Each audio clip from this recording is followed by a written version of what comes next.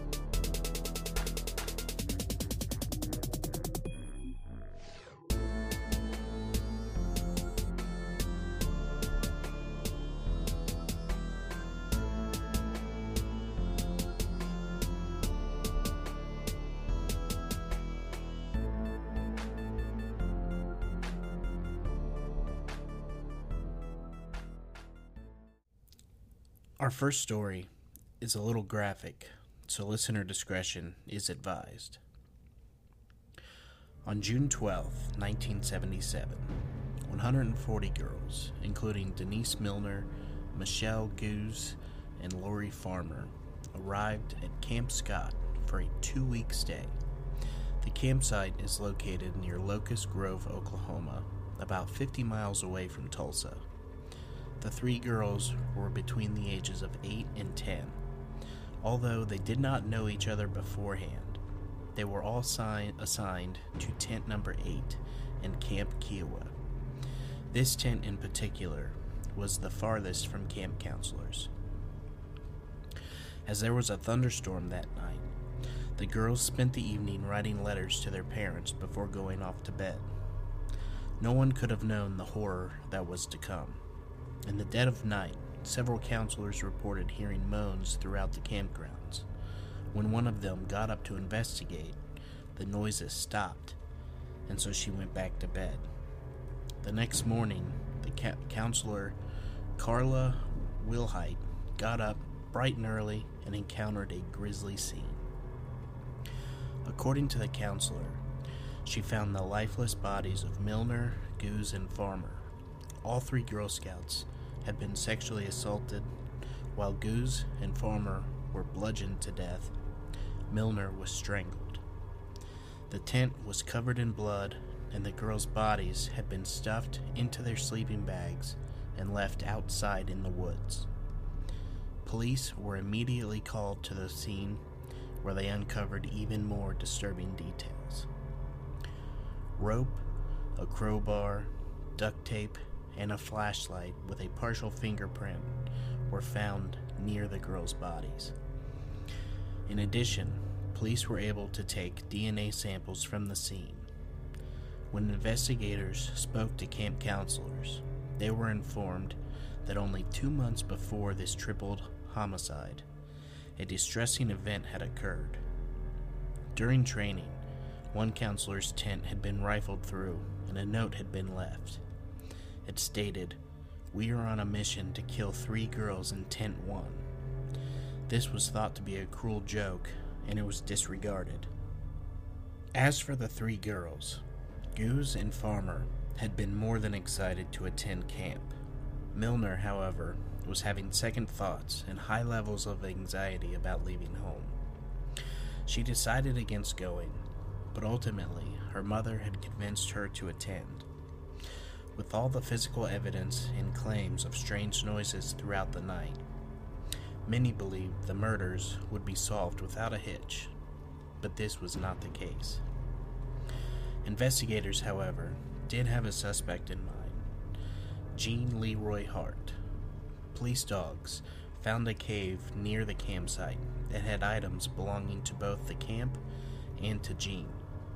Also, someone had written, "The killer was here. Bye-bye, fools. 6/17/77," on another cave nearby. Only 4 years earlier, the convict had broken out of prison and had been on the run ever since. Hart was a Cherokee man who had kidnapped and assaulted 2 pregnant women. He was convicted of these crimes and sent to jail. However, he escaped in 1973. He possibly hid inside the cave because it was near his childhood home. In addition, it's believed that members of the local community was sheltering the fugitive. After being at large for years, Hart was finally found on April 6, 1978. He was subsequently charged with the murders of Milner, Goose, and Farmer. The evidence against him was very compelling. His previous victims had noted that he had used nylon rope and duct tape on them both. Both of those things were found near the girls' bodies. Some of the duct tape had hair that did not belong to the victims. Furthermore, they stated that Hart had made strange noises. Their descriptions matched what the counselors had heard the night of the murder. Several pairs of glasses had gone missing from the campsite, and one of them was later found inside the cave. However, those around Hart believed him to be innocent of the murders. They believed that he was a scapegoat and that the investigators' actions were racially motivated. Hart's trial began on March 19, 1979. The local Cherokee Nation fully supported him and provided him funds for his defense. The prosecution brought up the glasses, the duct tape, and other items discovered in and around the cave as evidence of his guilt. They also presented biological evidence, including the hair found on the duct tape and semen found on the girls' bodies. Despite this, Hart's defense team fought back furiously. They stated that the evidence had been planted and that the DNA was confounded. The defense claimed that a footprint found near the crime scene was too small to be Hart's, and that a fingerprint on the flashlight was not his. Furthermore, they stated that the hair on the duct tape could not be proven to be his. As this was the late 70s, the DNA could not be tested, and thus the defense said that the semen did not belong to him. In the end, Hart was found not guilty of the Girl Scout murders. He did, however, return to prison to serve his time for his previous crimes. Hart died on June 4th, 1979, in the Oklahoma State Penitentiary from a heart attack. Despite his acquittal, many, including investigators, felt that he had got away with murder. Ultimately, it seems that the jury was swayed by the defense in believing that he had been racially profiled, although he had been found guilty of other violent crimes.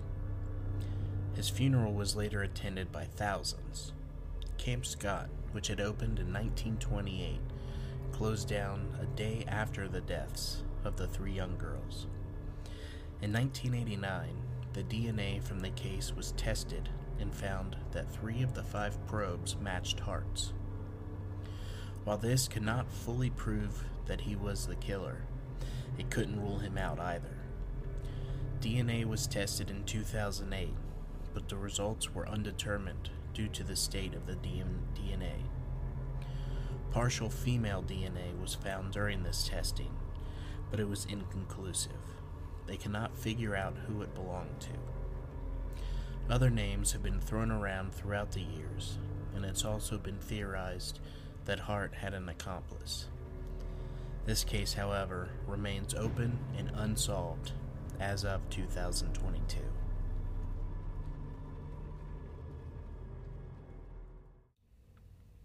I really hope that he was the man that did it, because then he was in prison for the rest of his life. Such a horrible thing to do to 3 innocent girls who still had full lives to live. I hope that they had the right man in custody and that the real killer isn't still out there somewhere. Our next story comes from my favorite website. As always, I will be reading from the author's perspective.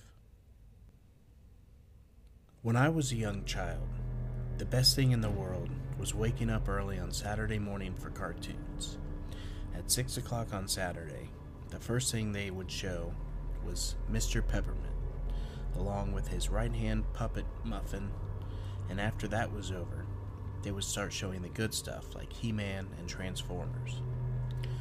Clearly, I was a child in the era of good cartoons before Pokemon took over the world. The child in me loves to sleep, and I was no different when I really was a child. But I loved my cartoons, and I would wake up early without an alarm clock on Saturday to partake. One morning, this ritual placed me in a strange situation, coming face to face with something in a rear bedroom of our house. Being the first person awake that morning, and being only 5 or 6 years old at the time, being stealthy was important, because if Mom or Dad caught me, they would send me back to bed, and I would miss some of my favorite shows. I remember getting out of bed and creeping down the hallway to our front room where the television was located, turning on the TV and finding the right channel for Mr. Peppermint to be doing this thing. I watched Mr. Peppermint and Muffin argue for a few minutes, and I then heard a soft noise coming from the rear of the house. I don't know why, but I went back down the hall towards my bedroom, but I did, and I looked further down the hall towards an unused bedroom at the very end. I thought that I had heard something moving in there, and since I did have a small dog, I thought maybe he was in there. I walked into the darkened room, and to my horror, I saw a bright green mass with a face floating above the furniture in the room. My parents had been using this room for storage since me and my brother were at the time young enough to share a bedroom. The mass turned towards me, and had this startled expression as if I had scared him. I assumed from the face that it was a male, but after all these years, I don't remember specifics about the face. I ran from my bedroom, and I got back in bed, and I did what all little kids do when they are terrified, and I pulled the covers over my head. If you pull the covers over your head, it stops any monsters from being able to touch you through your blanket force field. I stayed there for hours until I heard my parents get up, and they asked me if I had turned on the TV because it was still on in the living room. This is how I know that I really did get up out of bed and I was not dreaming, because I had turned on the television. I don't know what I saw that morning, but it was not mean or dangerous. It was just there and appeared afraid of me.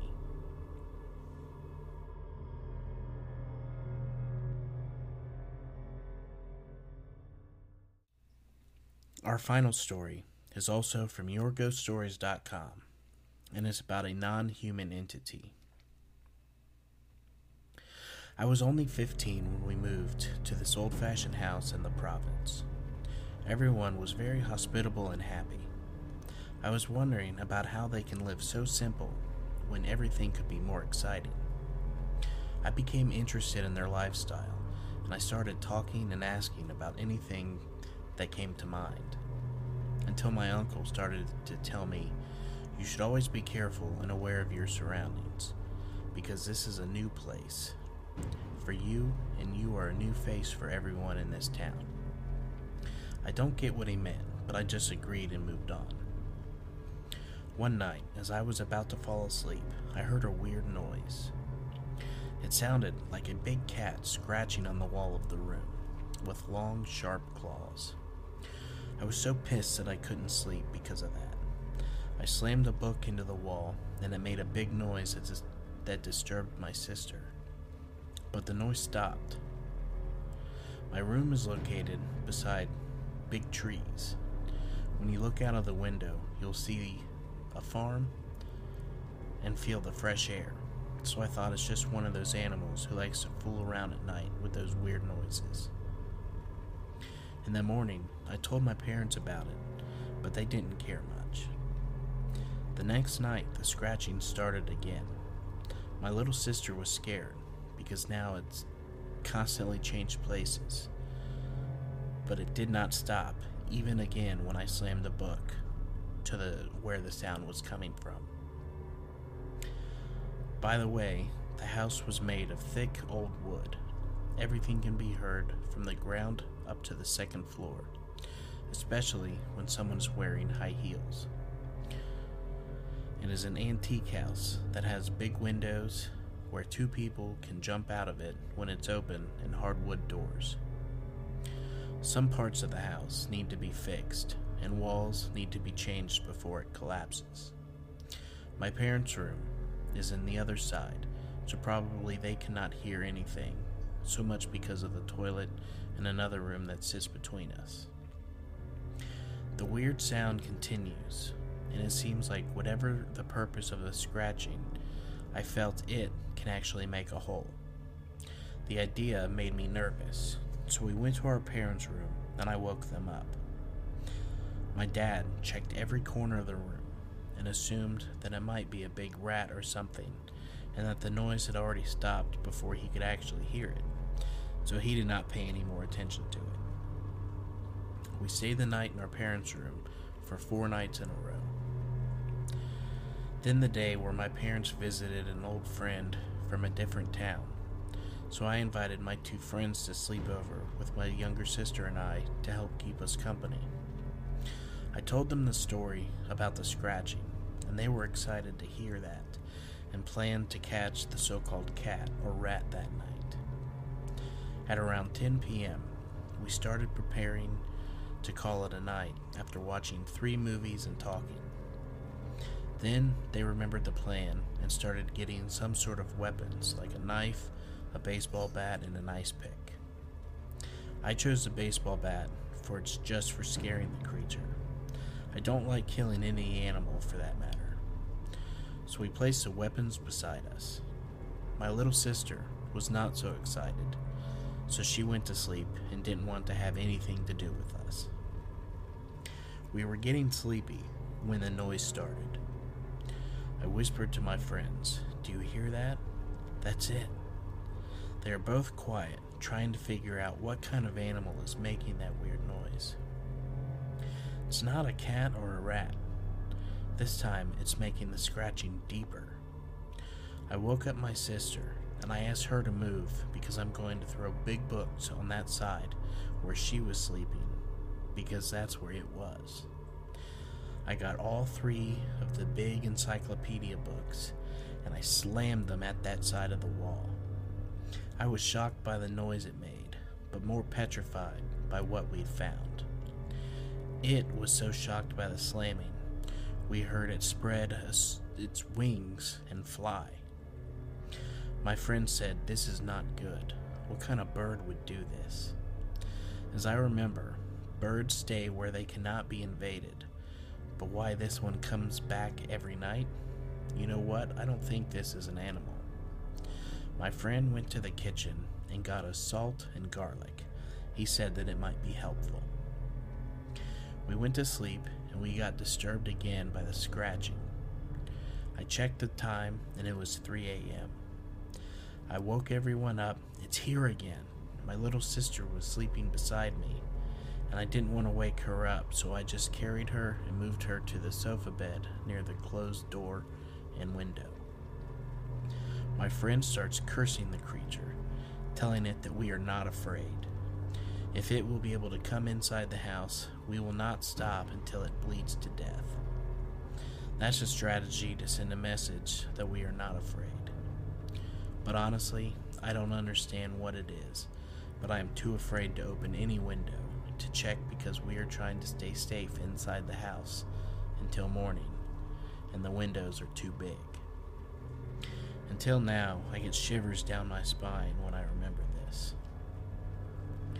We continue making noises and swearing to it, and then it stops for a while, and I thought it's finished, just like the the previous nights. But to my horror, it started scratching the window next to my sister. And it's like it wants to fold the window with its bare hands and claws.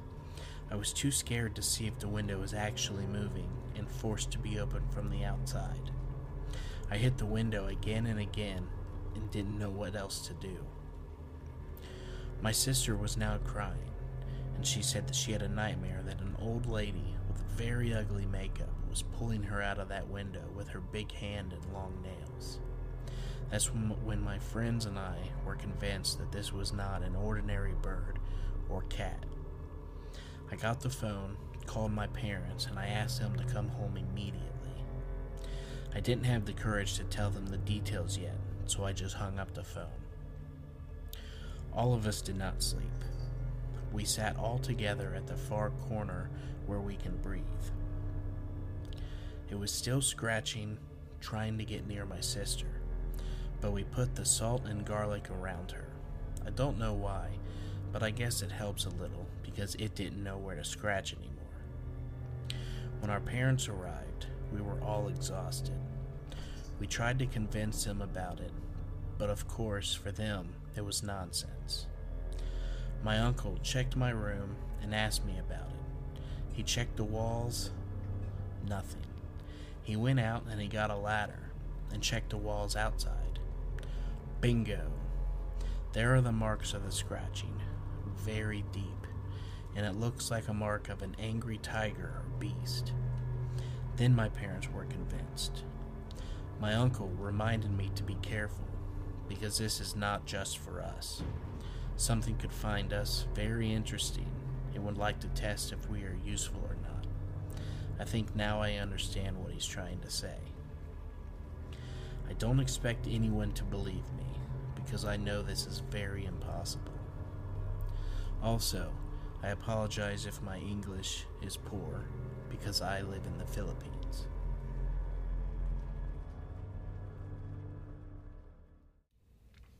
Well, that is going to do it for today. I hope that everyone enjoyed the stories, and if you could, please rate and review on Spotify and Apple Podcasts.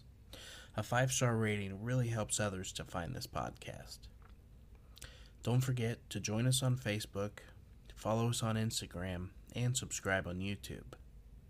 If you are a fan of the show, please consider helping to support the show by subscribing on Patreon, with monthly bonus episodes starting at the $5 tier. This month's bonus episode was scheduled to come out today, but it will be out tomorrow. Once again, thank you all for listening, and make sure to keep those doors and windows locked, and stay ready for Ohio Unsolved.